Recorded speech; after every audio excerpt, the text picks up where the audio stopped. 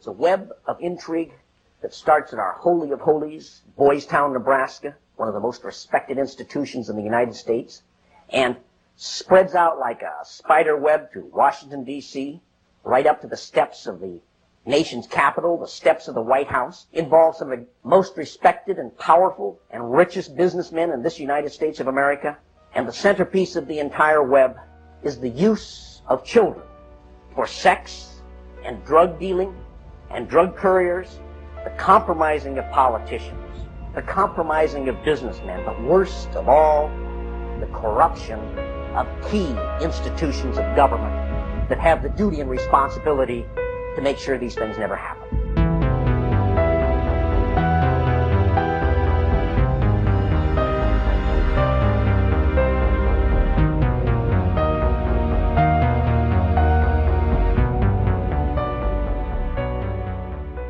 Creep It Real is a weekly podcast where we present our theories of the subjects we cover based on our interest and research. Some material may be graphic and disturbing, so proceed with caution. Hey guys. Hey, we're here. All right, guys. Hey.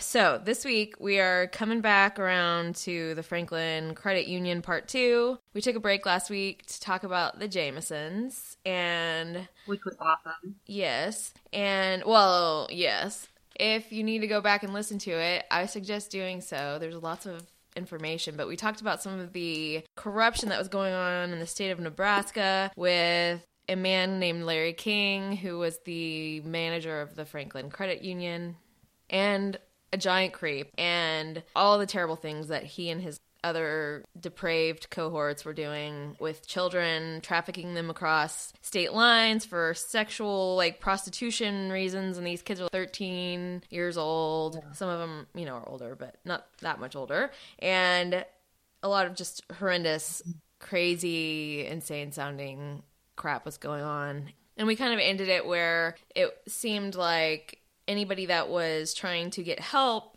children-wise, for being involved in this stuff, these children were ending up actually kind of getting prosecuted themselves because they were coming forward. So we were like, what in the heck is going on here? Well, like, all the adults that were trying to help and investigate too were just, like, mysteriously dying in these freak accidents. A plane exploding, a freak canoe accident, like, just all sorts of sketchy, ridiculous stuff. Right, it's sketchy as hell. So, and if that doesn't make you want to just, like, throw all your chairs through all your windows, I don't know who you are.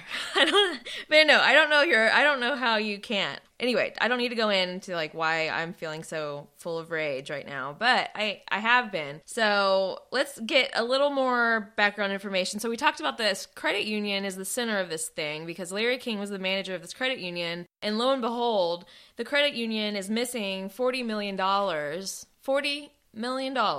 of its money, lo and behold. I don't think $40 million just goes missing. You know, it's... What do you mean? You count the till at night, and you're like, maybe you're short like $1 or $2.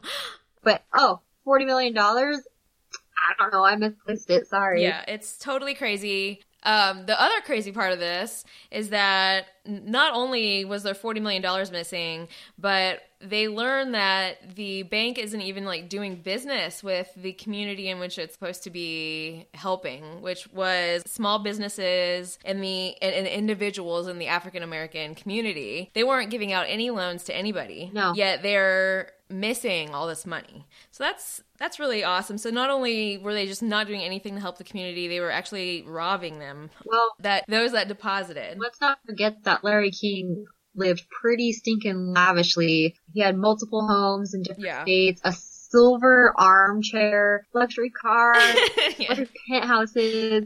Cranes. Yeah, a crane. Yeah, Crane's bringing in his couch. Yeah. So, yeah, he's a disaster. Yeah, he's notorious for his high spending ways. Totally. So, you know, he was the manager of this bank. He was spending all this money. Mm-hmm. You know, people would talk about the parties that he had and how limousines would take you home. And, I mean, he was living it up. In 1988, Senator Chambers received numerous complaints about Larry King, his high-spending ways, and in addition to that, the Foster Care Review Board's reports about the abused children that all named Larry King in some point or another in their stories of abuse, generally as being the key figure, in the situation. It's like that, I don't know, it's strange. Just how many people have to say this dude's an a-hole for it to be true? Right. I mean, it's just crazy. Oh, it's just crazy. I mean, I freaking cannot believe, I just cannot believe the extent to which this crap goes in this story. Like, it's a never-ending, circle. It's just, there's always something. It's so insane. Yeah. So we had spoken about a Senator Schmidt who had been working with Gary Caradori and John DeCamp in our last episode to kind of investigate the Franklin situation, the allegations of abuse, pornography, etc. And Senator Schmidt obviously had some knowledge of allegations against Larry King for having committed this atrocious behavior. And he knew about the kids that were accusing him of abuse. And the other thing I wanted to talk about Larry King was he had also, when he had first started his career, he was a Democrat. He was part of this Democratic Party activism group, and it wasn't until he shifted his registration to being a Republican in 1981 that he began to start making a name for himself, which, I mean, I already knew this, but it really makes you, and there were other examples of this in the story alone, but it really makes you just, sorry to any politicians that listen, but, politicians will just really do and say whatever they need to do in order to get ahead. It's just time after time that seems to be just thrown in our faces, and we still have this bizarre desire to want to act like everybody is so different, and it's really just, we're talking about two people who are saying whatever they need to say to you, lying to our faces essentially to get whatever they want. So anyway, Larry King was a Democrat, then was like, I'm a Republican, because it was going to get him ahead, because like I said last week, he was one of 3 African-American members of the Republican Party in 1981 or whatever. At the time, John DeCamp was Senator Schmidt's personal attorney, and he had noticed that there were 2 different faces of Larry King, because he was also a delegate for the state of Nebraska. So he had been in some political situations with Larry King, where he had noticed, particularly at the RNC, the Republican National Convention in 1984 and 1988, those were those times where Larry King sang at the beginning of the convention. And he noticed that Larry King threw these seriously lavish parties that exceeded the estimates that people gave him, and how they said that, he probably spent a couple $1,000s, and it was no way. There was too much stuff going on. He threw these parties in Dallas and New Orleans. That's where the RNC was being held. So at the RNC in Dallas in 84, that's the first time that John DeCamp had ever learned who Larry King was. And he was told that in order to be a good Republican, he had to attend this party that was sponsored by Larry King in honor of Dubois Gilliam, who was getting the highest appointment of any black person in government at that time. So he was essentially you got to go to Larry King's party or else, you're out of the Republican club. So that reminds me of, Nixon at Bohemian Grove, where he's like, I don't necessarily want to go to this party, but I have to. Right. And I think it was a way for them to try to tempt him into doing something unsavory, and that way they had something on him. Yeah. Maybe they were planning a sort of blackmail. Yeah. I mean, I definitely think that was the case in a lot of these situations. They talk about it, and a lot of individuals in the story are said to have kept certain things to be able to use them against the person that they were currently working with at the time, because they knew in the future they were going to end up trying to blackmail him. I'm like, Jesus, y'all are really, y'all are some stand-up characters here. But yeah, it just sounds like politics in general is just such a crock of crap, It's just... Well, we all know that. I mean, I just, but you sometimes just have to hope. But I think the people that aren't are just so few and far between, and can they even do anything, Bernie Sanders got hacked out of the job by the Democratic Party because they paid for Hillary to get her chance. So anyway, I mean, it's just like, because Bernie Sanders might be the only person that I ever saw that I was like, maybe he does care. But I don't even know if that's true. Which is probably why he never made it, because you kind of have to be like a heartless, cold-blooded, cutthroat jerk, it seems. Anyway, it doesn't matter. They're all crap, is what I'm saying. Like, all of them. They'll do whatever they want to get whatever they want. So they, this party that he went to the night he met Larry King was at South Fork Ranch in Dallas, which is where they actually filmed the show Dallas, which, I mean, I was like a little child when that was on, and I highly doubt anybody, maybe some of you watched that show, but I highly doubt many of you did. Either way, they gave him this estimate that it was like $1,000 for this party, and John DeCamp was like, no way. And he was part of like this finance committee, so he was familiar with figuring out costs of these types of things, and he was just like, no way. I imagine just renting out the place would have cost. Yeah, it was like $1,000 for around that. Right. It would probably be more. And he said all the top Republicans were at this party. At the time, Larry King's supposed salary was $16,000 a year. But let's think about. Excuse me? I know. Did we? And like we heard last episode about like all that mess that he was putting in his apartment, like that silver chair. We talked about it just a second ago, even. I know things were like cheaper back then, but this isn't the 1800s where like $16,000 means you made me almost spit my drink. The richest person on earth. You're right. And like also he had multiple apartments in different cities. He had who knows what else. He was taking private planes places. Don't even try to tell me that is what that man makes a year, because we'll learn in a little while that he has a lot of his other business dealings that I'm pretty sure are more lucrative than that $16,000 a year nonsense that they're talking about here. So the Nebraska Credit Union Association filed a civil lawsuit against Larry King, and they were able to itemize his personal expenditures, which were $4 million, okay? And $1 million was on an American Express credit card, just paying bills and whatnot. I'm sure all your mortgages and all the different apartments that you've rented out to ferry off children to go have sex with your friends. There was $148,000 for just limousine charges. There was $70,000 for floral concepts, is what it was. What they said. Who knows? I mean, unless he really did spend $70,000 on just flowers. There was $61,000 on a MasterCard. There's about $40,000 on another credit card. He gave himself $37,000, and then $27,000 for Omaha jewelry. I mean, it was like a shit ton of money. Where is he getting this money? Well, we know now. Yeah, I wonder. They had the bank, the credit union, had tens of millions of dollars of money that was totally unaccounted for. And this man is sitting around, spending like somebody's salary in 2018 on flowers, spending more than somebody's salary.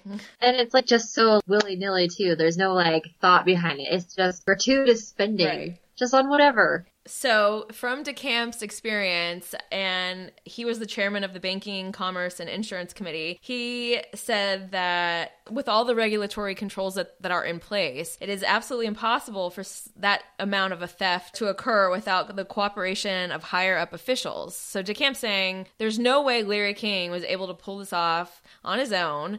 It had to have included people that were the highest level, officials and politicians. So that's pretty frightening. So he was insinuating that the institutions of government had been compromised and obviously were corrupt. So nobody expected that this investigation was going to lead to anything else beyond just like this huge financial scandal, because that in itself is insane. $40 million is absolutely crazy. Yeah. But then people started mentioning the school superintendents being involved with prostitution of children, boys and girls clubs being linked to this like child sex ring, essentially. And that there were stories that correlated years apart, like we heard some of them last episode, and these kids had no relationship with one another and no contact in a time that they didn't have the technology that we have today to make contact with people across the country so easily available. So it was just like we saw last episode, it's way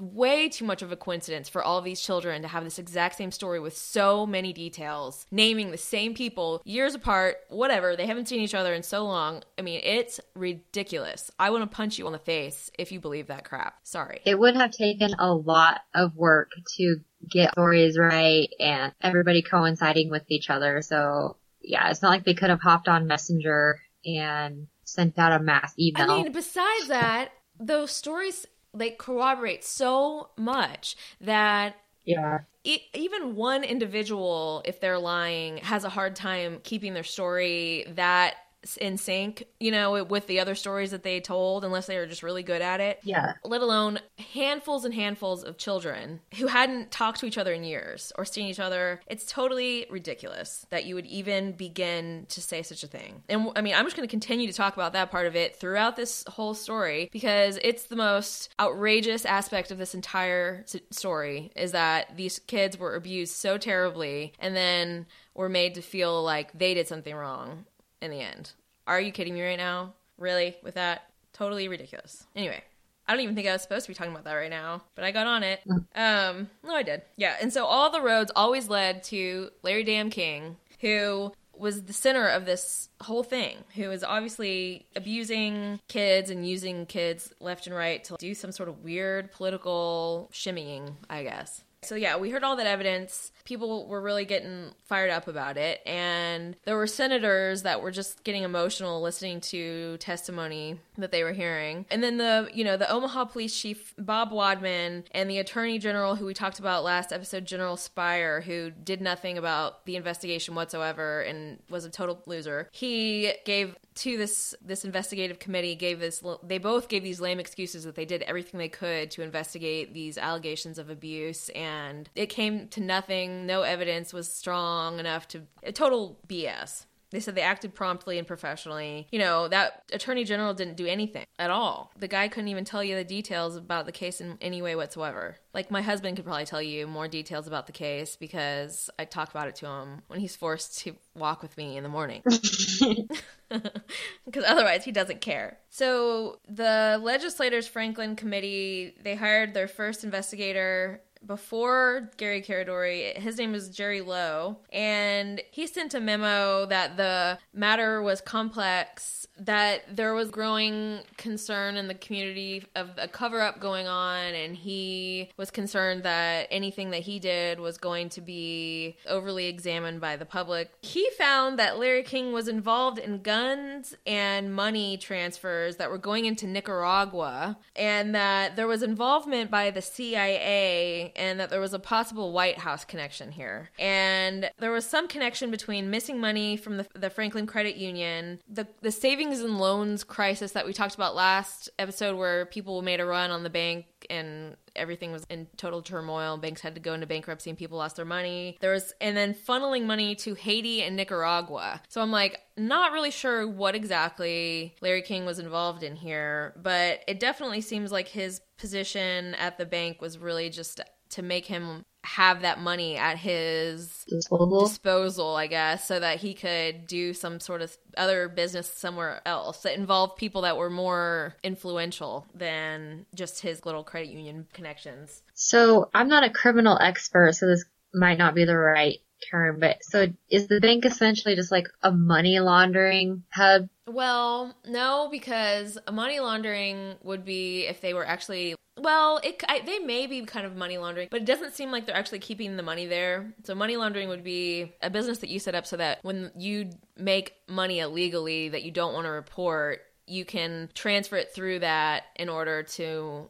Maybe you already know that, okay. But you can transfer it through that business to make it then legal money. It's like washing it, but...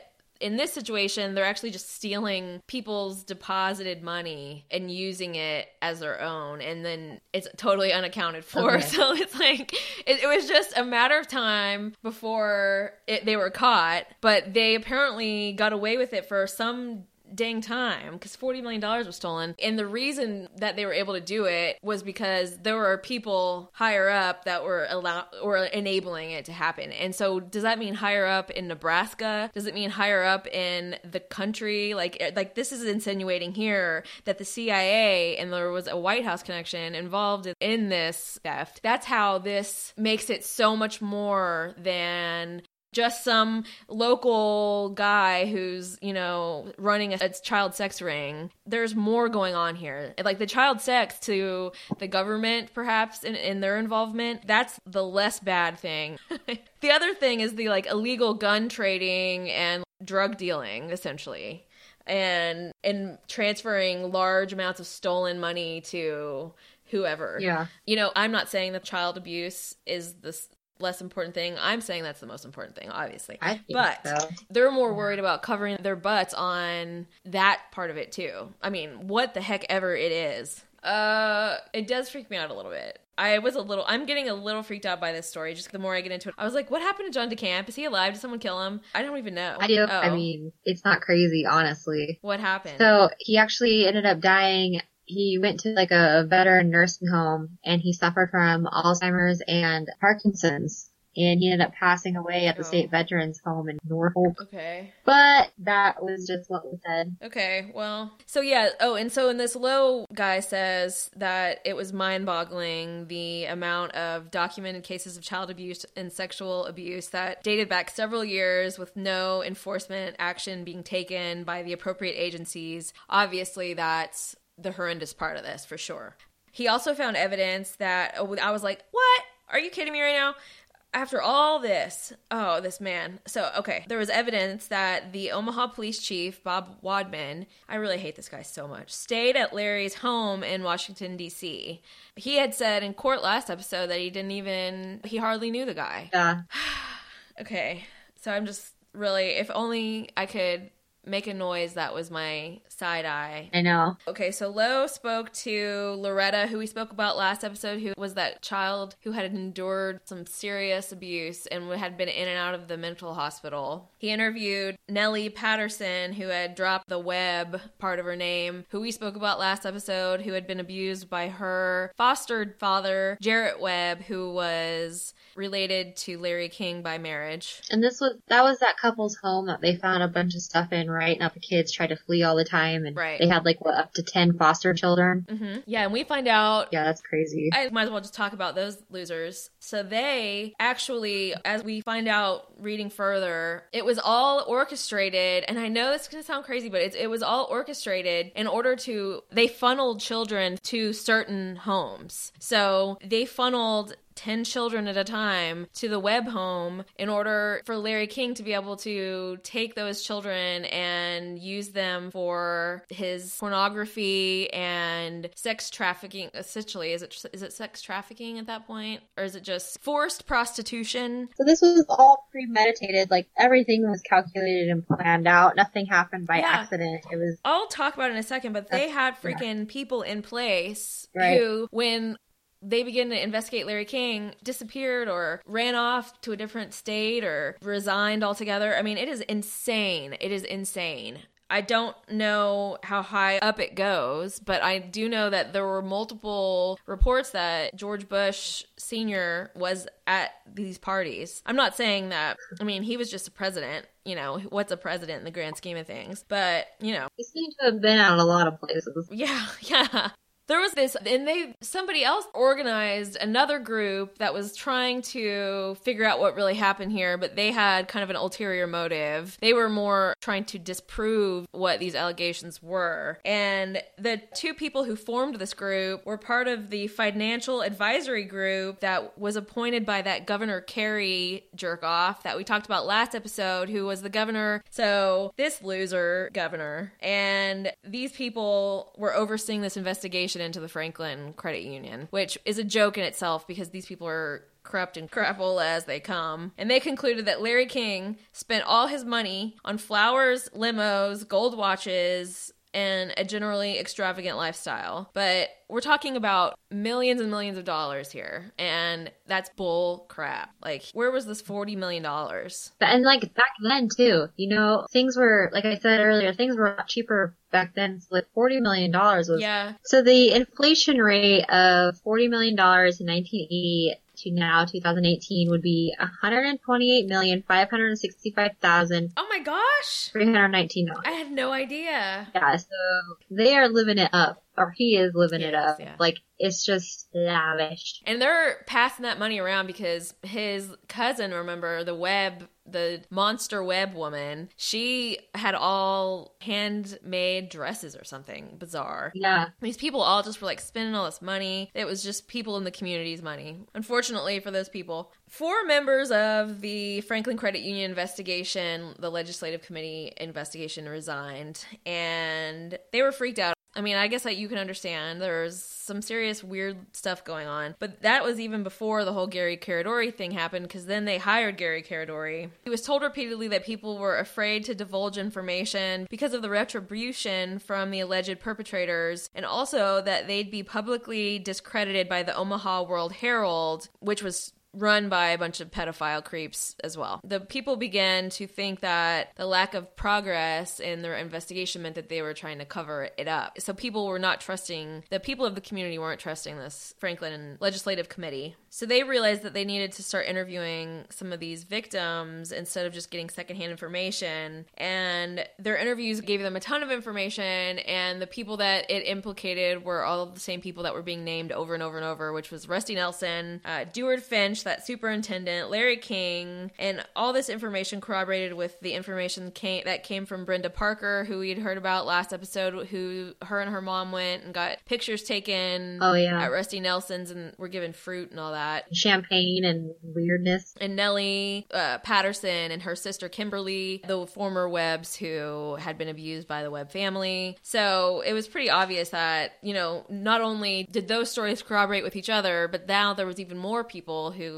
these stories corroborated with. So then we bring in Alicia Owen. So Gary Caradori, before he died, he and his assistant Karen, they went to a women's reformatory in York, Nebraska to interview 21-year-old Alicia Owen, who was incarcerated on a bad check conviction. And they interviewed her for 3 hours, and she had said that she had been heavily involved with various individuals of higher esteem, I guess, in Nebraska. And so she was also involved with other minors in pornography, and that included Police Chief Robert Wadman, that guy who we've talked about extensively, who also said he didn't know Larry King, who she says was a pedophile. And although the Omaha World Herald then after that reported that Alicia sought out Gary Caradori to tell this story to him because she wanted to get, I don't know, some sort of bizarre fame out of the situation, that's totally untrue. And Gary Caradori went to her specifically. And she also didn't even tell him everything on their first meeting because she didn't trust him. And it was only after she spoke to her psychiatrist at the reformatory that she finally told Gary Caradori all the stuff that happened to her. And it's horrific.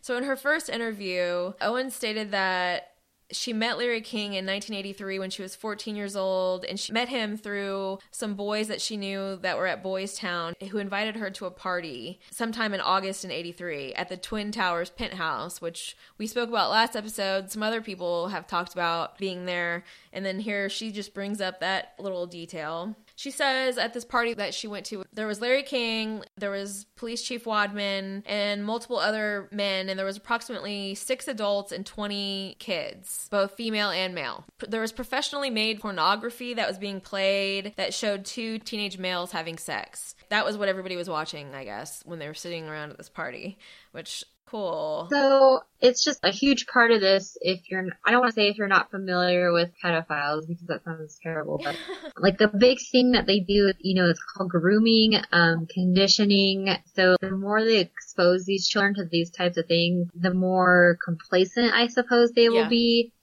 They'll feel more powerless and really they have no way out because that's all they know. Right, and this is what people do, Like this is just normal. This is what adults do. So Alicia saw Larry King and a young boy go into a bedroom. She saw a high-profile man, Alfie Allen, go into a bedroom multiple times with different boys, and she observed a 14-year-old boy sitting on a man who we'll talk about later, Harold Anderson's lap, but she's giving these names, okay? Like, this isn't just, like, they piece it together later. When she's telling the investigators the story, she's giving specific names of specific events and dates. There was all sorts of stuff going on. So she went to a second party a month later. She gave the specific date of September 21st or 22nd in 1983, and it was at this party that the police chief, Robert Wadman, said that she was pretty and asked her if she had anything on underneath her dress. Talk about wanting to, like, punch someone in the throat. Right. Gross. That's just me. Oh, I'm sure it's everybody.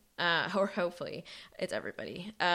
She said sometime later that she sat on his lap and he told her that he knew that she wasn't a virgin and started trying to, like, feel her breasts and complimented them, and then began to, like, unzip her dress and touch her in a sexual way. And she asked him to stop, and he grabbed her wrist very tight and twisted it and started asking her questions about if she knew what fellatio was, and told him that she needed to show him. And she said that afterwards that she began to cry and she ran away and threw up, which obviously, I would imagine so. And so, okay, we're talking about the chief of police here. There are multiple other, I mean, she gives specific incidences where he rapes her, molests her, and different public places where they'll go to, like, a basement or something. I mean, specific places and days. And she says that at the parties there was always sexual encounters, that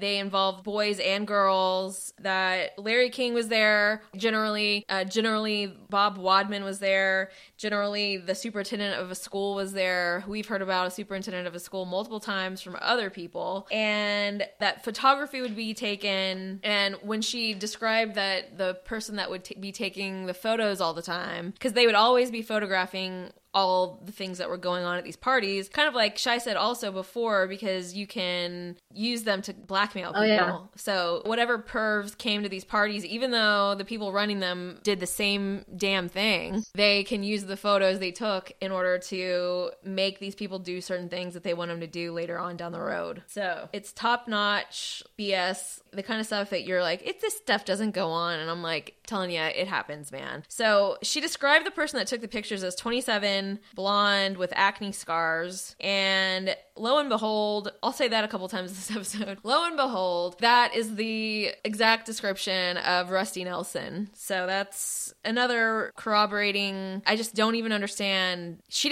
couldn't tell the name, but she knew his description. And, you know, other kids knew his name. It's just totally crazy. Rusty Nelson just sounds like a creepy name, too. I'm just gonna say it. I know. That sounds like a gross sexual position. It does.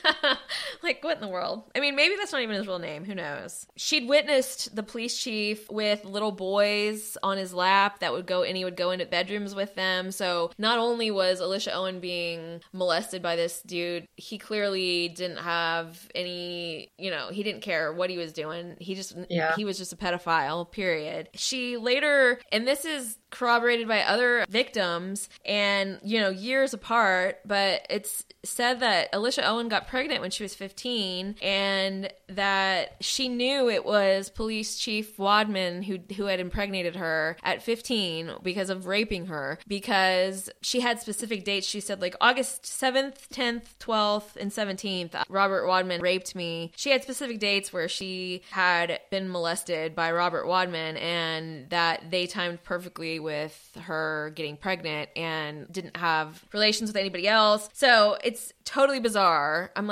almost like, I wonder if they ever did a paternity test, if he ever could have. Maybe he wouldn't even. You know, if they did that, it would have never been confirmed or anything, you know, to protect this creep. So, right. And I would see them, like, defaming her character, making her out to be some teenage promiscuous gal. So they're like, oh, yeah, she's known for this type of behavior, so who knows, really, honestly, and it really sucks. Right. It really does. Oh, for sure. I mean, ugh. When we talk about the grand jury in a little bit, it's infuriating. She talked about a man named Harold Anderson who liked young boys and had a regular boy that was 14 named Jeremy. She talked about the superintendent who lived, she said, approximately 40 miles from Omaha. He was gay, older, balding, he had bad teeth, he was approximately 6 foot tall. That is the exact description of Deward Finch, who was the superintendent of schools. Mm-hmm. And Danny King was another witness who said he had sex with the same man. I mean, there is so much evidence of these kids saying the exact same thing. That Judge Theodore Carlson was implicated. Actually, he had waited at this French cafe where, I guess, for some reason, this molestation was going on at this place with multiple different people, and this judge was waiting for her downstairs in the basement to perform oral sex on him. Okay. Yeah. Sorry. How many adults are pedophiles? I don't know, dude. I want to cry right now because I'm just like, what is wrong with people? Yeah. It's not just like one kid, it's an entire group, and you're just like screwing these people up. These are babies. These are living beings that need you to raise them and nurture them and be kind to them. Like, what is wrong with you? That's why Paul Benassi has multiple personality disorder. It's because of everything that he had to go through. Like, the doctor says it. He had to protect himself. That's the only way for him to cope with the trauma that he was experiencing, and it is so terrible. And then they use that as a way to lie and say that he can't tell the truth. It's crazy. No, it's like, it's infuriating. Well, I'm just thinking, like, at what point did humanity, like, make this? Because it just seems like it got worse from there, you know? Like, well, like, I said that to Peter one day, and he was like, well, I mean, at some point, having sex with kids, that was just normal. I mean, and then it became not normal, but now people still want to do it. There's obviously some sort of weird thing many people have where they want to have sex with kids. Well, have you ever watched interviews with, what do they call it, like non-active pedophiles, where people know they're pedophiles, but like they don't act upon it? Yeah. It's like the most bizarre thing. I'm like, but you're still very sick. Yeah. But I mean, that's not as gross and terrible as it is. It's like, it's not necessarily this popped up out of nowhere. Like, that might be a whole thing all on its own, a whole other series. Do we categorize it as like a mental illness? Like, is it a disease, or is it just pure human depravity? I don't know. I really don't. I think that definitely might be something to look into, honestly. Not that it's so awful, but... This is depravity. Yeah. This is sick. Like, this is a whole new level. So... Owens was always really upset when she was talking about this stuff. Also, she said that Bob Wadman told her that Larry King owes him a lot and that he has done a lot for Larry King. She said that the Omaha mayor, P.J. Morgan, supplied a lot of drugs. So I was like, oh, wow. Basically, everybody that's in this city is like corrupt as heck. Anyway, I mean, she was talking about how she took tons of plane trips to different cities, specifically to have sex with these men or go to these parties that had been set up by Larry King. It was always under his direction. And there were also multiple other minors that would accompany her. I mean, she was threatened with being murdered. Somebody said that they would cut off her nipples if she didn't perform oral sex on them. This is seriously terrible and terrifying abuse. And... you know, anybody that went through that would be severely traumatized. And this is a girl who at the time was 15 years old, you know? And then when she tells her freaking story, she's told that she did suffer the abuse, but she's lying about who did it. And they're going to send her to jail. I mean, are you freaking kidding me? Does the whole state need to be burned down? I'm just kidding, because I know that we have some very lovely listeners in Nebraska. It's such a weird concentrated amount of corruption. It's weird. But I mean, so weird. Maybe they were just the one city that was unable to keep it under wraps, you know? Who even knows, like, how much this goes on. I guess we don't really know, huh? Alicia Owens stated that the governor, Bob Kerrey, who we talked about last episode, who we knew was corrupt as it stood, he actually knew about all these activities that were going on as far as the child prostitution, and Larry King told her so. So that's the governor of the state at the time. They were also friends with that Judge Carlson, who had been named multiple times, and the assistant Douglas County attorney Tom McKinney. These are, pretty high-powered people in the town in the county even, that are taking part in these child abuse activities. So that's fairly troubling, I would think. So we were talking about earlier about how it seemed like the kids were kind of being funneled into certain homes where they would be able to be made available for abuse. And there was a social worker named Florence Davis who had been associated with all these various cases, and they suspected that she may be funneling kids into certain foster homes. And the director of a Omaha children's home came to the Franklin Legislature Committee with this information. She said that she had a meeting with Florence Davis regarding the children going to the Webb home before it happened, and that she didn't think that they should. She didn't think it was a good fit for some of the children that they were trying to place in the Webb home, but they told her, Florence Davis and this other person that was with her, told her that they would not change their minds about these kids going to the Webb home. That's what they told her. They said, no matter what, they're going here. We're not going to change our minds. So that's awfully suspect in the first place, considering that the person that ran the children's home didn't even want those kids going there in the first place. And immediately after Larry King began to be investigated, Florence Davis fled the state and went to California and didn't list her phone number or forwarding address. The person that was with her in those meetings, the permanency planner, at the same time, he went on sick leave, and then he ended up resigning right as he was supposed to come back from sick leave. So, la-di-da. What a coincidence.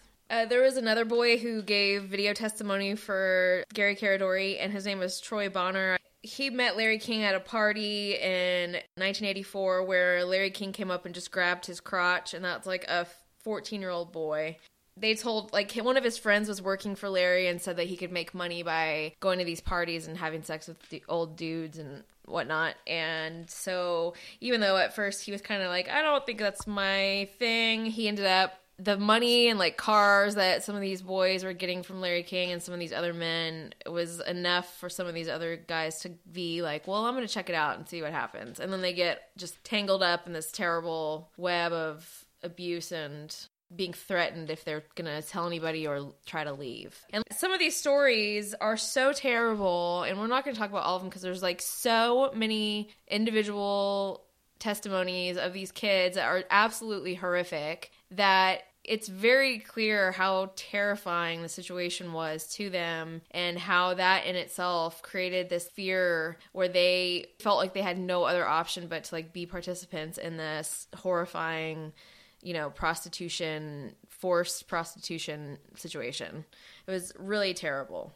So Troy Bonner, he had a ton of stories where he was essentially saying generally the same thing as everybody else was, that they were used by certain men, they were taken to parties and chosen, certain men would schedule to have them come to their apartment or at one of these apartments at the Twin Towers or some various other motel or something like that, where they would be used for sex and then they would be given some amount of money. And that there were police officers taking part, there were people that ran the newspaper, there was just all mayors, all sorts of people were taking place in this, and they were naming names, and they all, there was 4 individuals that gave Gary Caradori video testimony, that they were the 4 children that were, or they were making these allegations of abuse against all of these huge, high up people in Omaha, and they all corroborated with each other time and time again. Times, places, people, things that were going on. It was just ridiculous. And even, of some of them knowing of the, Troy Bonner said he knew that Alicia Owen had been impregnated by Chief of Police Robert Wadman. Just so many terrible things.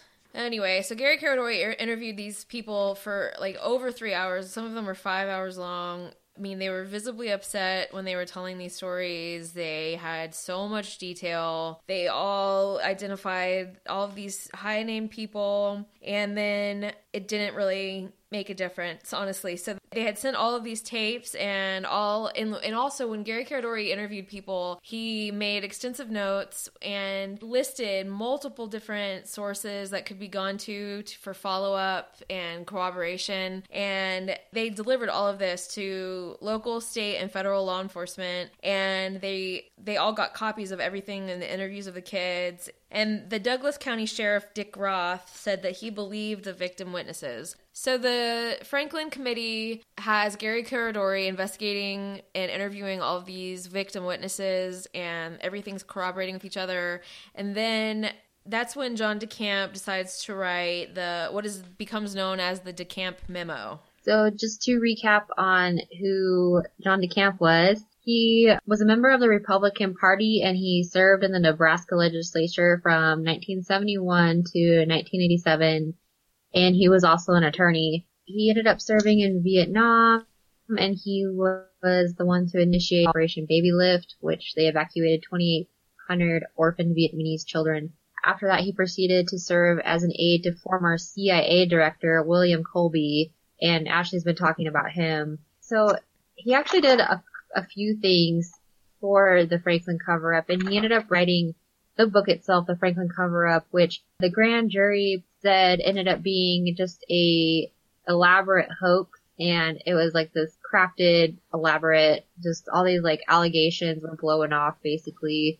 And then after that he wrote the DeCamp Memo, which I have some excerpts from, and again the grand jury pretty much put it off as like allegations were dismissed as personal political gain and revenge for past actions alleged against DeCamp. So basically they're just saying like he just did all this to get back at like a few people, which who goes to these like crazy lengths, right? And so the Discovery Channel, there was a documentary called Conspiracy of Silence that DeCamp was the lead perspective on, but the documentary was never aired, and it was about the Franklin cover-up. Huh. And the documentary covered the child sex ring, including information on Paul Bonacci, alleged White House tours, in which Craig J. Spence was a Republican lobbyist, and he was involved in these so-called White House tours. And in one of these instances, on June 29th, 1989, Spence had a 15-year-old boy with him who he falsely identified as his son. Yeah. So I don't know if y'all remember when one of the CIA operatives was talking to DeCamp about how he needs to just like shut this whole thing down, and there's like powers above him that are so dark and sinister, like he does not stand a chance against any of these people. Right. And in the memo, he actually says something like, you were right, I shouldn't have done this.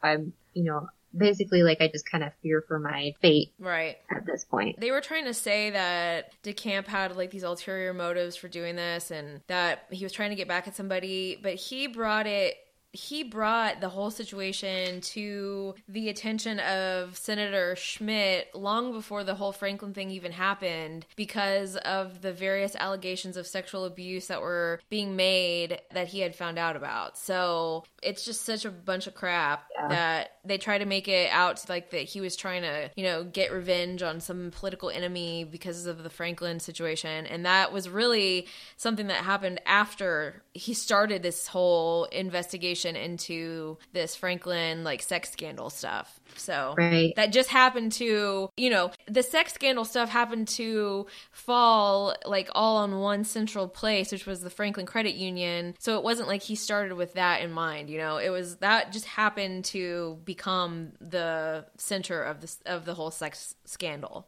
Anyway. Well, and like in the memo, the memo was just like a screw it, I'm just gonna go all out type of ordeal. Like he started naming all these big names and everybody kind of affiliated with it, and but he went on to say that in the case of Larry King and the cadre of people he dealt with closely, boys and girls like Paul Bonacci, Troy Bonner, Danny King, and Alicia Owen were used as drug couriers for a national program of illegal narcotics marketing. Essentially, they were just like throwaway kids, and that because they were teenagers or younger when they were doing this activity, they provided a perfect insulation blanket between the real drug czars like Larry King and Alan Baer and the law. So they were like just toys essentially for these dudes right. to do all this, and they didn't right. give a heck what happened to them. You know, they were used as like drug mules, and they were used as sex slaves, and I really think that in that book that Hunter S. Thompson wrote, that he really was being completely 100% factual when he was saying that these really powerful and elite men and sometimes women buy and sell kids and give them for gifts like they're just items. Something else that I wanted to add here was, so when DeCamp wrote this memo, Senator Schmidt was asking him for legal advice on how he should proceed, and DeCamp told Senator Schmidt that he needed to go way above the police head. Like, he needed to go to as high up as he could possibly go to report this stuff so that it couldn't be covered up by anybody. And he specifically was talking about the charges against Police Chief Robert Wadman, who was now being alleged to have molested multiple children and impregnated one. So they together went to go talk to the regional head of the FBI, that was Nick O'Hara, and he stopped them after they began to give their case against Robert Wadman, telling him that he said that Chief Robert Wadman was probably the closest friend in the whole world to him, and that anyone accusing him would be taking on the FBI. So our child molesting piece of trash police chief, Robert Wadman, is being defended by the head of the FBI in this area. Are you kidding me right now? Like, are you kidding me? First of all, does this FBI guy then not know his friend at all, or is he also molesting children in basements of French restaurants? What the hell? It just sucks. You have all this like evidence and proof essentially, and then you're kind of excited to go find someone that could help you, and it just ends up being another pawn in the game, and you're just kind of like thwarted, and it's a horror movie. Yeah, your efforts are squanched. It's like every freaking horror movie that you've ever seen where you're like running from a killer and you finally find some car driving by that stops to save you, and then in that car is another killer. Like, how terrible. You're never gonna get freaking justice for any of these people. It's truly bizarre. So in the memo, like I mentioned before, he kind of concludes by saying, Bill Colby, you were right. It is too big. I am too small. They're too rich and powerful and go up too high in business and government for me to touch them or do anything about it. Yes, it is something that I should have abandoned a long time ago and faced up to the fact that good does not always triumph and that evil with many faces does sometimes succeed. Boo. I know. But I mean, like, good on him for not giving up and just like accepting it and letting it, go unheard. Right. Yes. So it was eventually got published. Yeah. His DeCamp memo. What is it called? It was like his last attempt essentially to be like, this is what I know. Yeah. Take it if you want it. So around this time, the Omaha World Herald began immediately publishing in their newspaper all the stuff to discredit these victim witnesses. Gary Caradori, John DeCamp, Senator Schmidt, essentially everybody that was coming out against all of these high-figured people that are being named as being abusers in this child sex ring and whatnot. And we know that, and we've talked about it, we'll talk about it.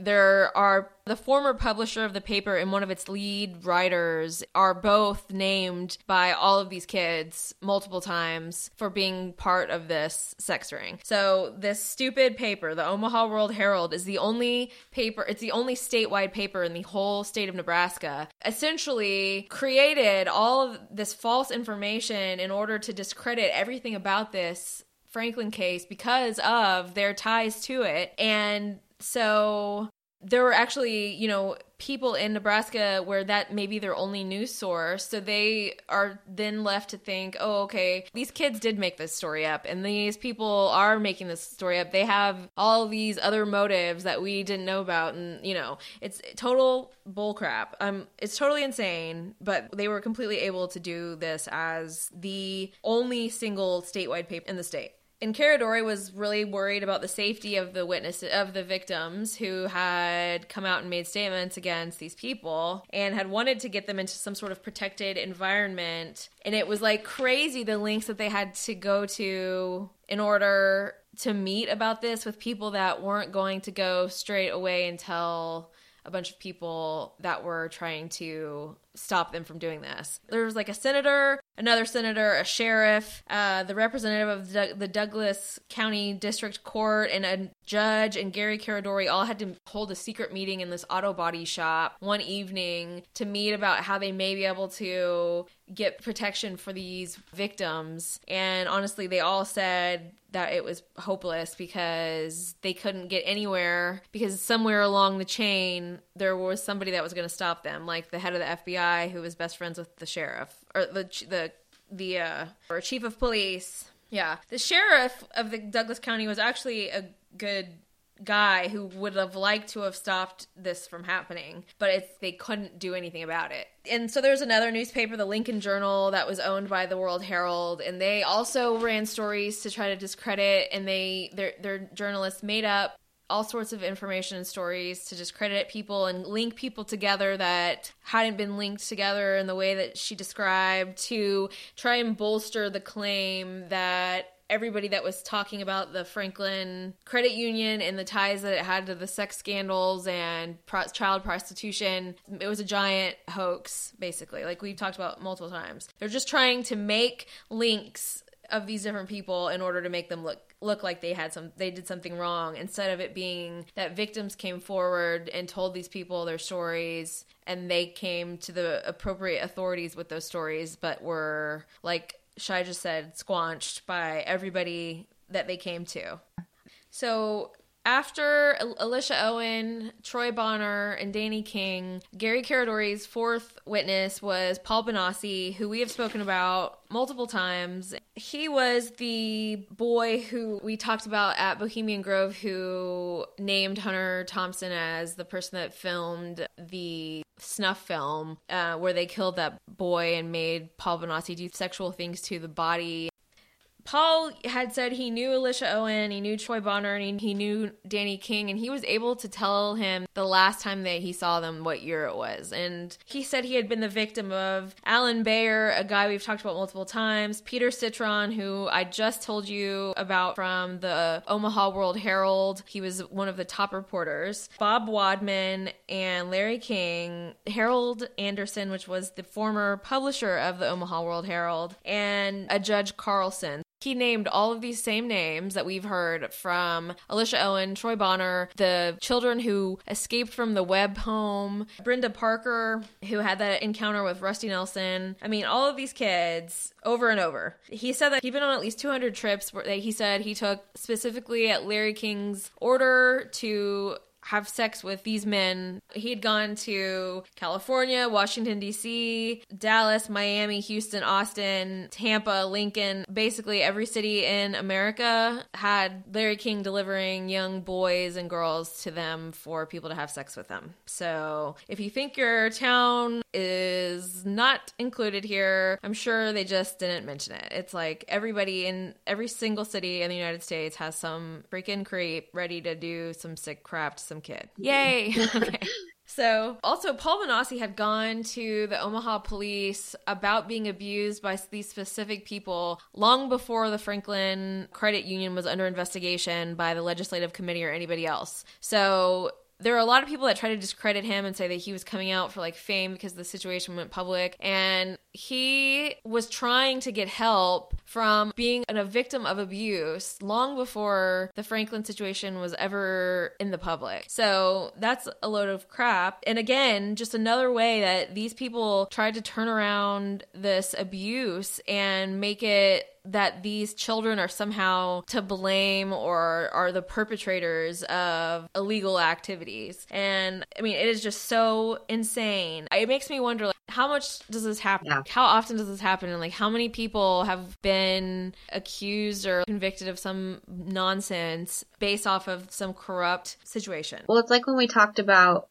when young people get kidnapped or taken away and then forced into prostitution, and then they get busted and they end up charging and punishing the people that really didn't have a choice. It was either life or death, Right. Like, that's so stupid. Yeah. And it's definitely, it's totally insane to me that we can have adults and authority figures abuse children, and then we're going to come around and say, you know what you get for saying something about it? Well, we're going to put you in jail, or we're going to make your life such hell. Yeah. Anyway, so Paul Bonacci had said that he had attempted suicide many times due to the horrific abuse that he suffered, which is so sad. And also, to me, it really drove home, like, he was so afraid of Larry King and what he called his people, and the situations that these kids would describe are so terrifying, where they're being threatened with like extreme violence in order for them to perform sexual acts for these adults, and then their lives are threatened after that's over.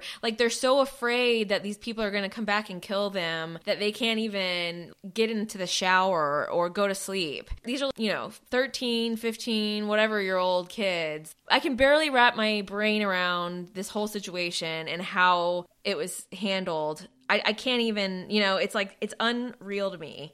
I cannot believe it. Well, I can believe it, but I don't want to believe it. It's weird because, like, they try to dismiss Paul Bonacci so hard and try to make him out to be like this huge liar. It was weird watching that documentary where he, like, led them to that house, to that house, and pointed out the underground tunnel where all the kids' names, where they would keep kids. Right, exactly. And like what you would find written on the underneath the Yeah, and he said he hadn't had contact with Alicia Owen since 1986. This was in 1990 that he was telling this stuff to Caradori. So he hadn't talked to Alicia Owen in 4 years. He hadn't seen Troy Bonner or Danny King since 1987. He hadn't had physical, verbal, or written communication with any of them since those times. So that's a long time to just be corroborating together in like telepathically, I guess. Yeah. I mean, he said somebody has to tell the story, and it might as well be me. I mean, and some of the stuff that he endured is, he didn't even want to say it out loud or write it down, but I mean, some of it was so traumatizing to him. And he flew all over America to have sex with these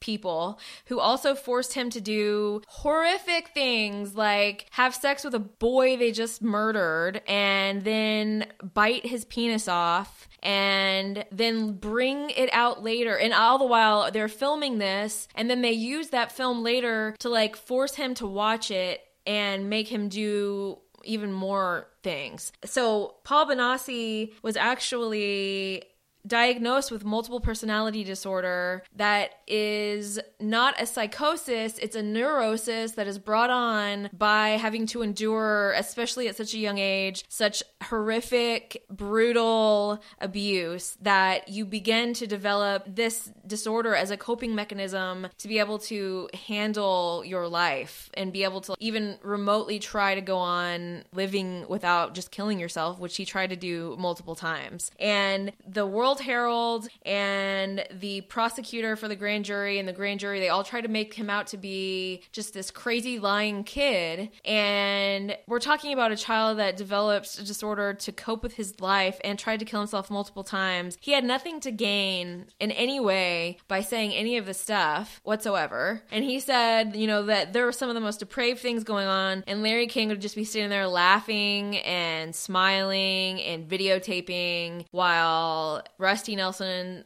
went around taking photos, and that the kids that they forced to participate in this stuff were so traumatized that when they would be left alone from these men, they would cling to each other for just like hours because they were just like so afraid to live, because they're constantly being abused and threatened. And I mean, what kind of existence is that? I mean, that is just so horrific. So yeah, I mean, there's so much total bullshit. So John DeCamp wrote his DeCamp memo, and 7 days after the sudden death of Gary Caradori, who after doing so much investigation and interviewing of actual victims in the Franklin case, he had so much evidence that they have an entire room dedicated to the original copies of all of his evidence, or they did at the time, an entire room, and in this building was filled with Gary Caradori's evidence, his notes. He had like 10 names for every single person that you could follow up to verify what they had to say. The grand jury was formed for this case. And that's where the grand jury, they completely discounted entire areas of the Franklin case that had been investigated already. And they decided that it was all, like Shai said a minute ago, a carefully crafted hoax. The 5 prominent individuals were known as central figures, and the grand jury exonerated the 5, saying, "We found no credible evidence of child sexual abuse, interstate transportation of minors, drug trafficking, or participation in pornography ring."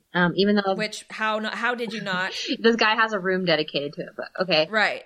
They didn't even look. I know. They didn't even look at his evidence. So the grand jury, this is like classless to me, okay? The grand jury also quoted Shakespeare's King Henry IV saying, "Rumor is a pipe blown by surmises, jealousies, conjectures, and of so easy and so plain a stop that the blunt monster with uncounted heads, the still discordant wavering multitudes can play upon it. Rumors and innuendo." I'm like, why do you gotta be so tactless? Come on. Yeah. Well, and first of all, go back to drama class, you little bitch, and stop trying to be a prosecutor on a grand jury. Yeah. Maybe, like, take evidence into account, because they didn't even do that. Right. Before you say it's false. Yeah. Oh my gosh. And basically it's just a bunch of kids making up these crazy, insane rumors. Go fly a kite. Right. So, though the grand jury made no formal accusation, it is suspected that a state investigator looking into the sexual allegations had been duped by an executive who had been dismissed by Boys Town at home. Boys Town is a home for troubled youth in Omaha. It said the unemployed executive, identified as Michael Casey, might have fueled the fire of rumor and innuendo because of personal grudges. Yeah, he was the only, like, independent journalist, like, looking into this case. So, of course, they're going to discredit him because they're diddling boys on the side. So, right. Cool. Because all these people are connected some way to some of this.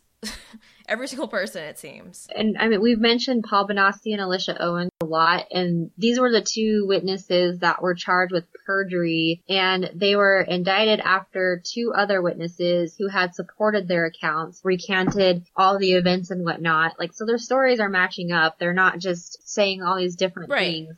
Everybody's stories match up the whole damn time. Yeah. Like, you know, there's never a time where someone's story doesn't really match up, but it doesn't really seem to make a difference because the grand jury only looked at the video evidence that Gary Caradori taped, and they went into that with the prosecutor telling them that the person who conducted these interviews had an agenda when he was taping these interviews, so he was feeding these people questions and ideas. That's what they claimed. So then the grand jury turns around and comes up with this determination. And it's utter crap because they didn't even look at the room filled with evidence that Gary Caradori had given them or would have given them if he hadn't have died in a plane accident that some creep probably caused. And they didn't even subpoena Larry King, who is the central figure of this entire investigation, because they said what they claimed was that they knew he would plead the fifth and thus not give them information. But we find out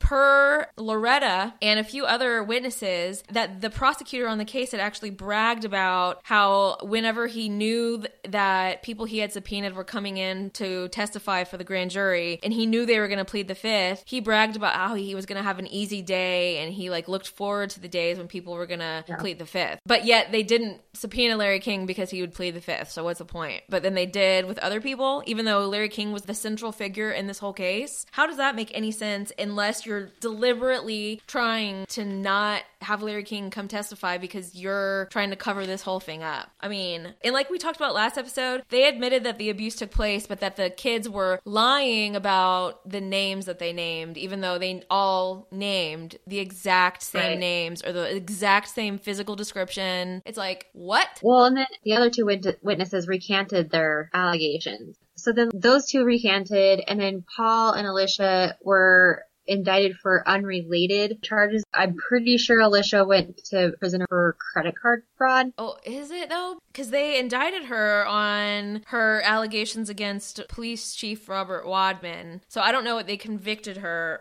on other than perjury about that abuse by Robert Wadman. I can't say his name. You know, I don't know what the reason they would do that. So also, they actually indicted 3 people who had allegations of abuse against them. Alan Baer, Peter Citron, and Jarrett Webb, who we knew from the Webb household. So why are some of these people's names to be believed while others are not? Why do we believe that these 3 people who were named over and over were actually guilty of this, but Larry King and the police chief and the judge, those were made up? And what did they do to figure out who was made up and who was legit? Yeah. That just does not make sense. They charged Jarrett Webb based off of Nellie Patterson, formerly Webb's, testimony, yet her testimony about traveling around with King for his little parties wasn't to be believed. So they're picking and choosing individuals out of the testimony who to charge and who not to charge. And it seems like the low-hanging fruit are the ones that got charged, the ones that it really wouldn't make much of a difference if this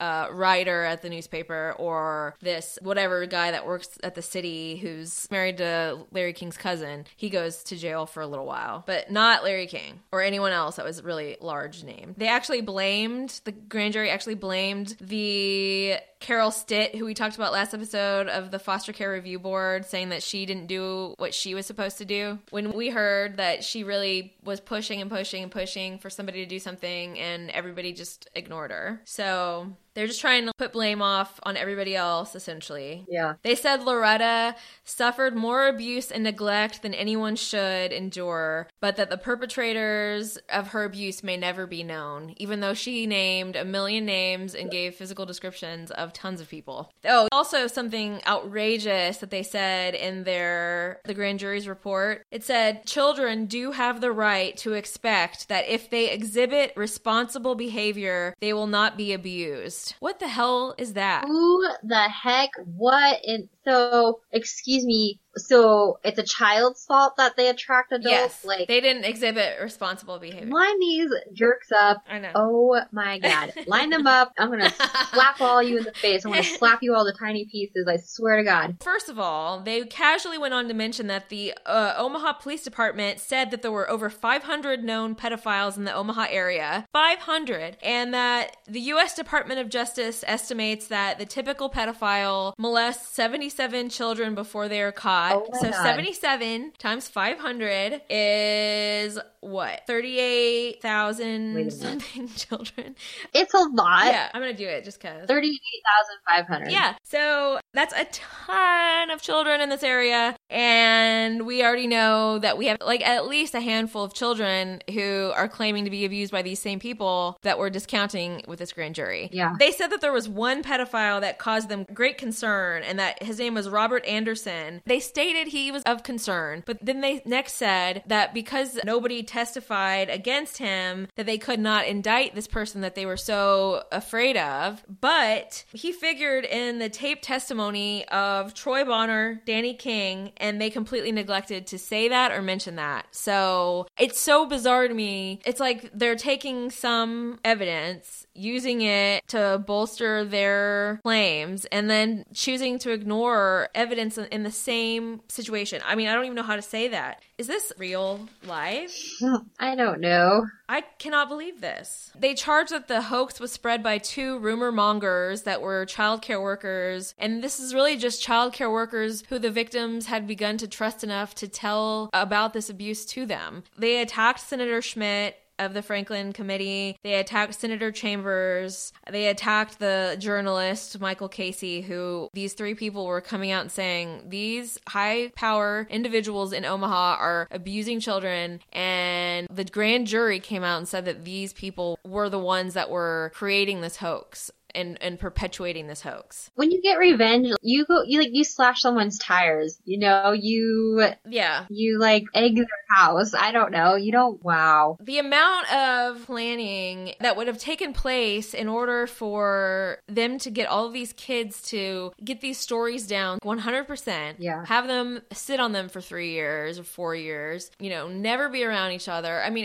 it's insane. It is absolutely insane. We had somebody comment that lives in Nebraska, hey dude, that they hadn't even heard of this. I know. That is just how much it got buried because nobody wanted to talk about it. Okay, so first of all, in a typical grand jury procedure, they either indict somebody that they want to question or who they have some suspicions about, or they don't name them at all. And in this case, they cleared by name all of the abusers that were a prominently named abuser in all of these testimonies. So they publicly cleared them. That's not typical. And this is the part that I seriously, this morning, I was like, are you kidding me right now? I'm about to punch a hole in the wall. They said about Chief Robert Wadman, who we know has abused multiple children, lied about so many things in the relations with Larry King. They said about him, we now look upon Alicia Owen, as the perpetrator and Wadman as the victim. I'm like, are you kidding me right now? I mean, this whole grand jury should be burned alive. Sorry, guys. Who are these people? Like, who's paying these people off? Seriously. Well, that's the thing, is that the foreman of this grand jury stated to the Franklin Committee that the prosecutor on the case and his assistant helped them write their report, which is illegal. Okay? They're not supposed to have anything to do with the writing of this report and the determination of the grand jury. Wow. So, yeah, they claimed that Owen's testimony of Larry King's right-hand man, Larry the Kid, who she had spoken about multiple times in her reports, was a completely fabricated person, and they did not explain how a completely fictitious person could appear in the reports from at least 4 different children over a period of 3 years, because it not only appeared in Alicia Owen's report, but it appeared in Loretta's report, it appeared in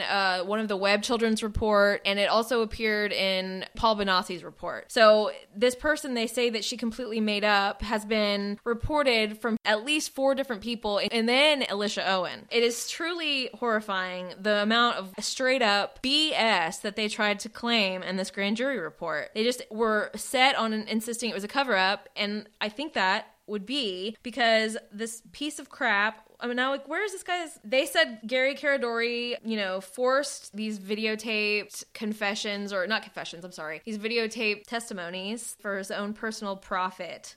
He was dead, so he couldn't defend himself on these allegations at the time. They even made his assistant, who always accompanied him on these videotape sessions, to get a professional polygraph that was administered by a professional polygraph specialist to tell them that she hadn't seen Gary Caradori forcing this testimony or making kids say things or giving them ideas, which she passed with flying colors, but they didn't care. Because just like we saw with Loretta, or it wasn't Loretta, it was one of the Webb kids, they made her get a polygraph, but they didn't care what it said. They just wanted to make her get a polygraph to torture her and then say she was lying, even though she passed. So like I said, the grand jury did not even read Caradori's evidence before they made their claim that it was a carefully crafted hoax. And like I said, he listed so much, dozens of leads and for follow-up and cross-checking, and he wasn't able to follow up on all these leads because he died in a plane crash or a plane explosion in the sky. They said that they heard testimony from 76 witnesses, but in his reports, he had over 291 potential witnesses that could help support these claims made by these kids. And they're telling these people, we interviewed 75 people, it's enough. But not the key figure in the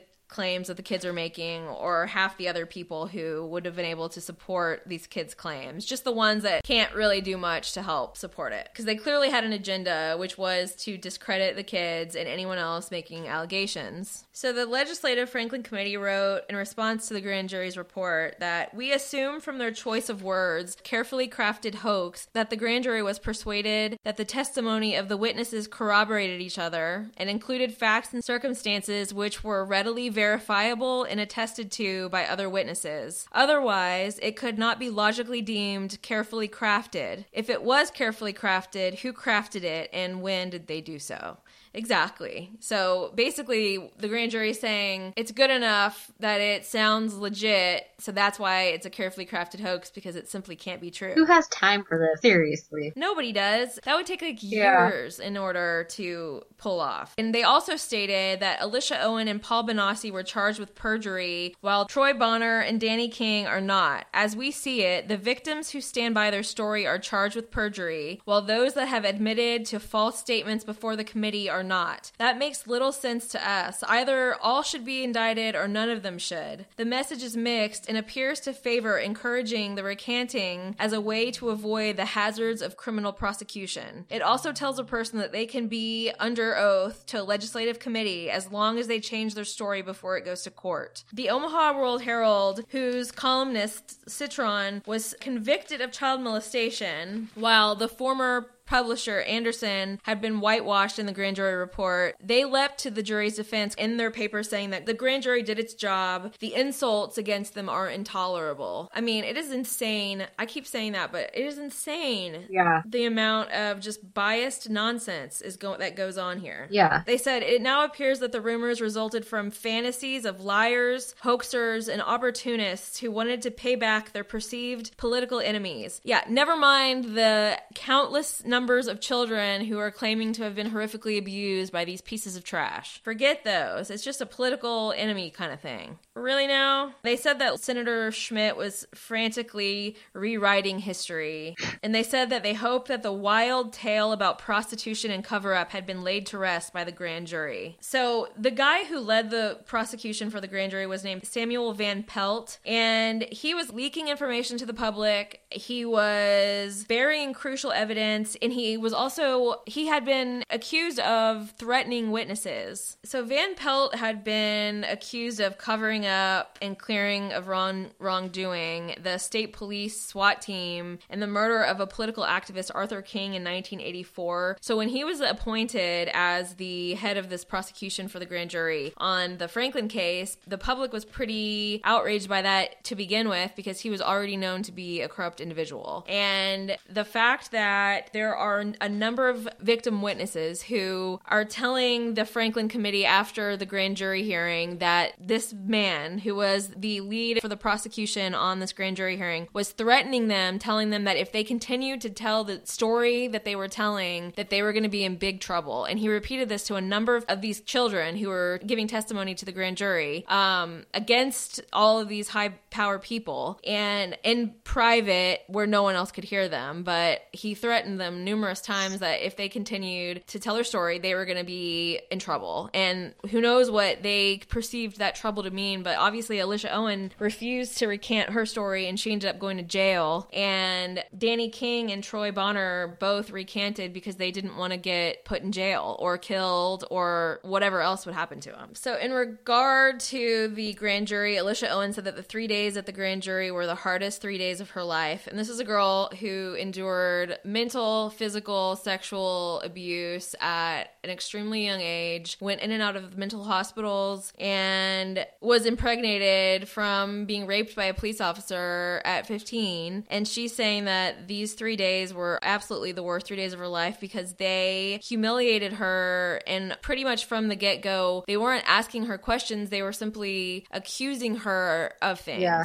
And so, like she said, it really put her on the defense right away because they weren't asking her, so what happened to you during this time? They were more so saying, did you go willingly to someone's house for a party, etc. Her attorney stated that they never even asked her any questions at all, except one question, which was, do you want to say anything? In which she responded, I'm sorry that you never got to the point in 3 days. You were always going around in circles and more accusatory than anything, and you weren't trying to get facts out and let chips fall where they may. She said they never gave her an opportunity to go into facts. So she was indicted, like I said, for saying that the police chief, Robert Wadman, sexually abused her in 1983 and 1984, but they didn't ask her any questions about those years at all. They didn't ask her about the abuse. They didn't ask her anything about that in any way. Yet she was indicted for lying about that to the grand jury. So I find that to be awfully bizarre. And like I told you last episode, she got convicted and sentenced like 7 to 20 years in prison for perjury. Yeah. Which is unheard of.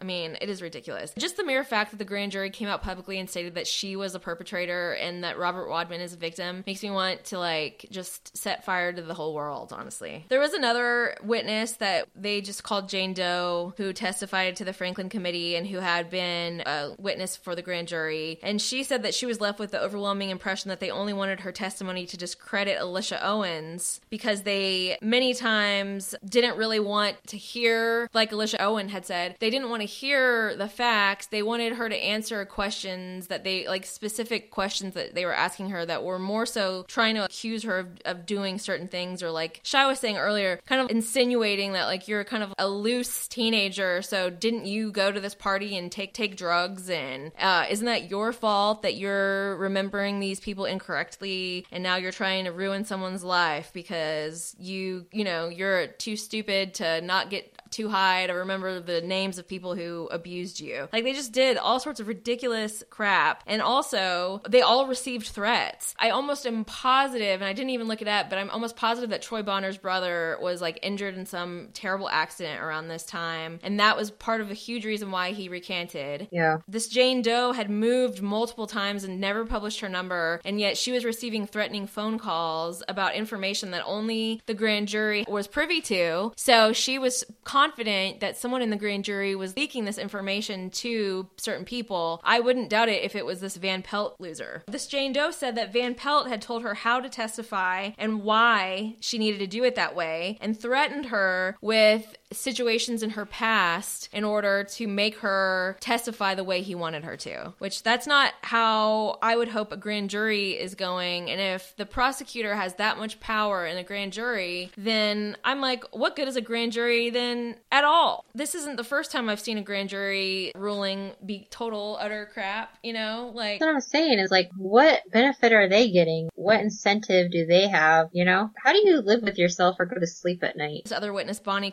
I don't know her name. This lady, she said that she was being threatened, and she also said that she found herself, like, she was on trial for reporting to the proper authorities these allegations of abuse that she was hearing from these children. So again, the victims are being prosecuted here.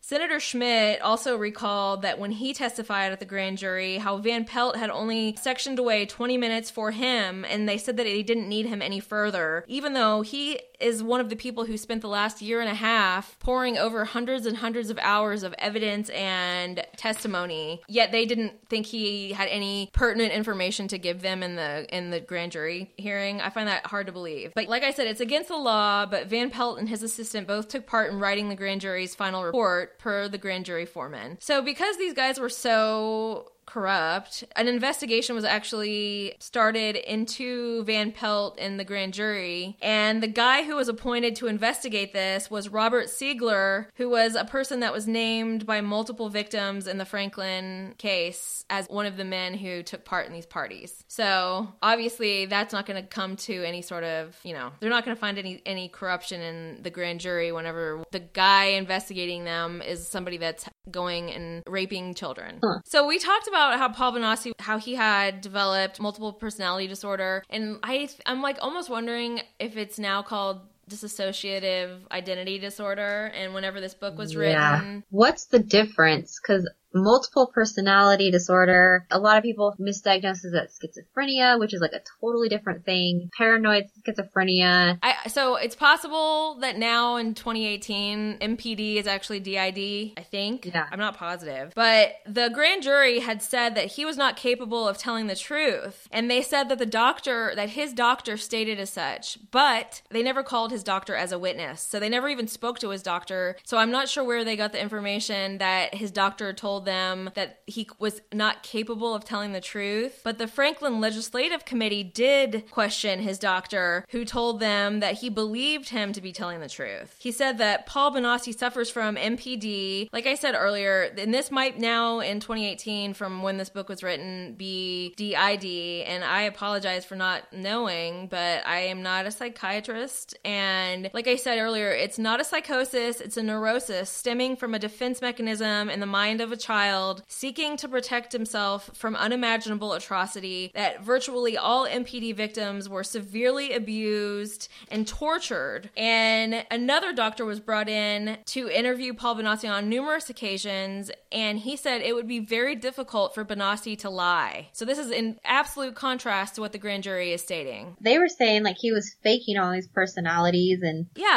just making it all up as he went along. And then, you know, in some interviews when you watch him, Paul himself is like, I don't remember being up there. It was so-and-so. And I don't know, it's weird to watch because at one point he's in another personality and the lady says, "Hey, Paul." And he says, "What?" And they were like, "Aha, gotcha," you know. But there's no telling like when and how and where these personalities are going to come forth and when Paul is going to take a back seat. So I don't know. And I mean, like, we're talking about, this isn't like a freaking professional actor here, you know, like, and he was diagnosed by multiple doctors, and because the grand jury had an ulterior motive and was being led by a prosecutor that had absolute ties to the people that were involved in being accused in the Franklin sex scandal, they clearly colored their final report with completely biased bullshit, sorry to say, and they also, he ignored key evidence in order to not have it be present in this investigation. Like, the whole thing was so corrupt. John DeCamp was of the opinion at the time that if the documents from the grand jury, the interviews were made public, that a follow-up investigation into the grand jury that was more thorough than the one done by the guy that was accused of being a rapist, essentially, had done. So anyway. So I was going to say, like, Paul Bonacci at the time was like, what, 22? Like 21, yeah. I think when he went to the cops the first time. He looks like he's freaking 40. Like, he does. It's sad. Like, he looks like he was rode hard and hung out wet to dry, you know, like if... I mean, that's some serious trauma. Yeah, like, he does not look like a 21-year-old boy at all. He looks like a 40-year-old man, and I don't know if that attests to anything, but... Yeah, well, I mean, that's a pretty rough life to be leading. Yeah.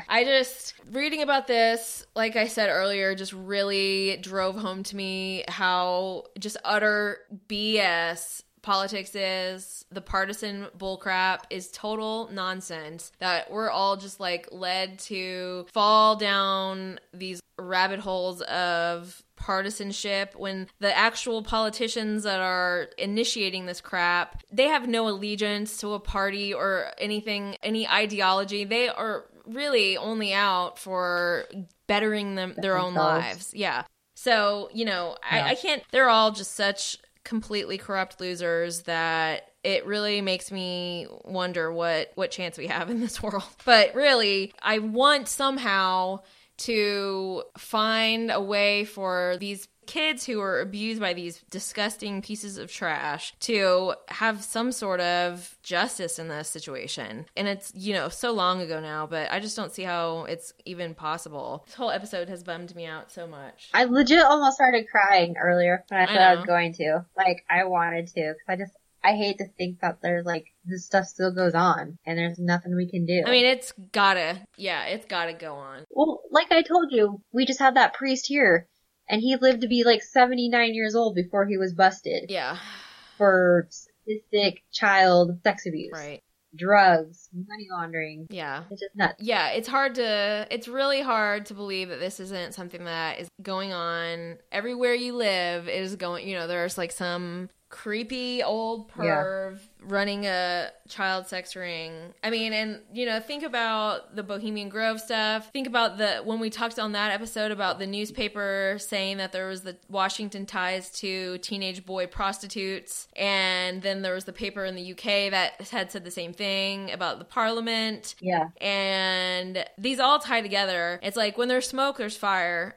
You can't tell me that this same flippin' story over and over and over, all of these people over and over and over. Like, I cannot tell you how many pages of evidence of research that I had here that I just didn't read, because it's like, how many times do you need to hear the same story about the same people just from a different kid? At some point, just believe me that there's so much evidence that corroborates with each other that I am absolutely horrified. I don't even know where I'm going now. I think I'm just talking in circles. So anyway, yeah. And, you know, I guess for the final conclusion of this, because we know that Alicia Owen was convicted of perjury. We know Paul Bonacci was acquitted for whatever reason. We know that there were 15 deaths that that were tied to this Franklin investigation over a span of 3 years. I honestly am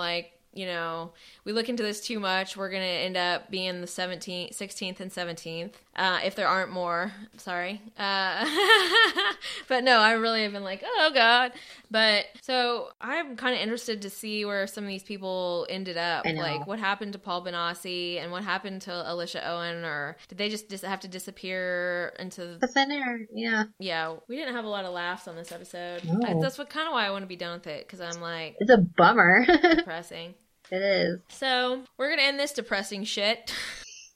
So we're going to end it here. It's depressing. The week has been an utter bummer. Actually, it's the beginning of the week, but I'm carrying it over from last week. Has been an utter bummer, and this only bums me out even further. But I do think it's really important to expose this crap, because there are people that got away with the most horrific of abuse against children, and even if they're not children, the emotional and mental trauma that they cause people because they're so disgusting and sick in the head that they have to, force children to rape each other and kill kids in front of them and threaten them constantly. I truly hope that there is a fate waiting for them much worse than the petty BS jail sentence that they get for some, nonsense fraud charge or whatever that has nothing to do with the actual, depraved, they deserve the worst, the absolute worst in life and death. Also, abuse is never okay, and it is never your fault. So right. Don't ever feel like it was something you did to bring it upon yourself, and don't be afraid to reach out. So hopefully you can always find somebody that can advocate for you. Yeah, right. Let's go get some sunshine. Yeah, really. While I think it would be nice to go about life pretending like all things are great and wonderful, there are, terrible people in this world, and they do terrible things, and hopefully by knowing about it, we can stand together against these losers and send them off to their own little island that will sink into the depths of the earth, and we'll never have to see them again. Yeah. Let's all hope. Bye, Alicia. But yeah, get gone. Okay, so something that I wanted to say that was completely unrelated to Franklin, so we're done.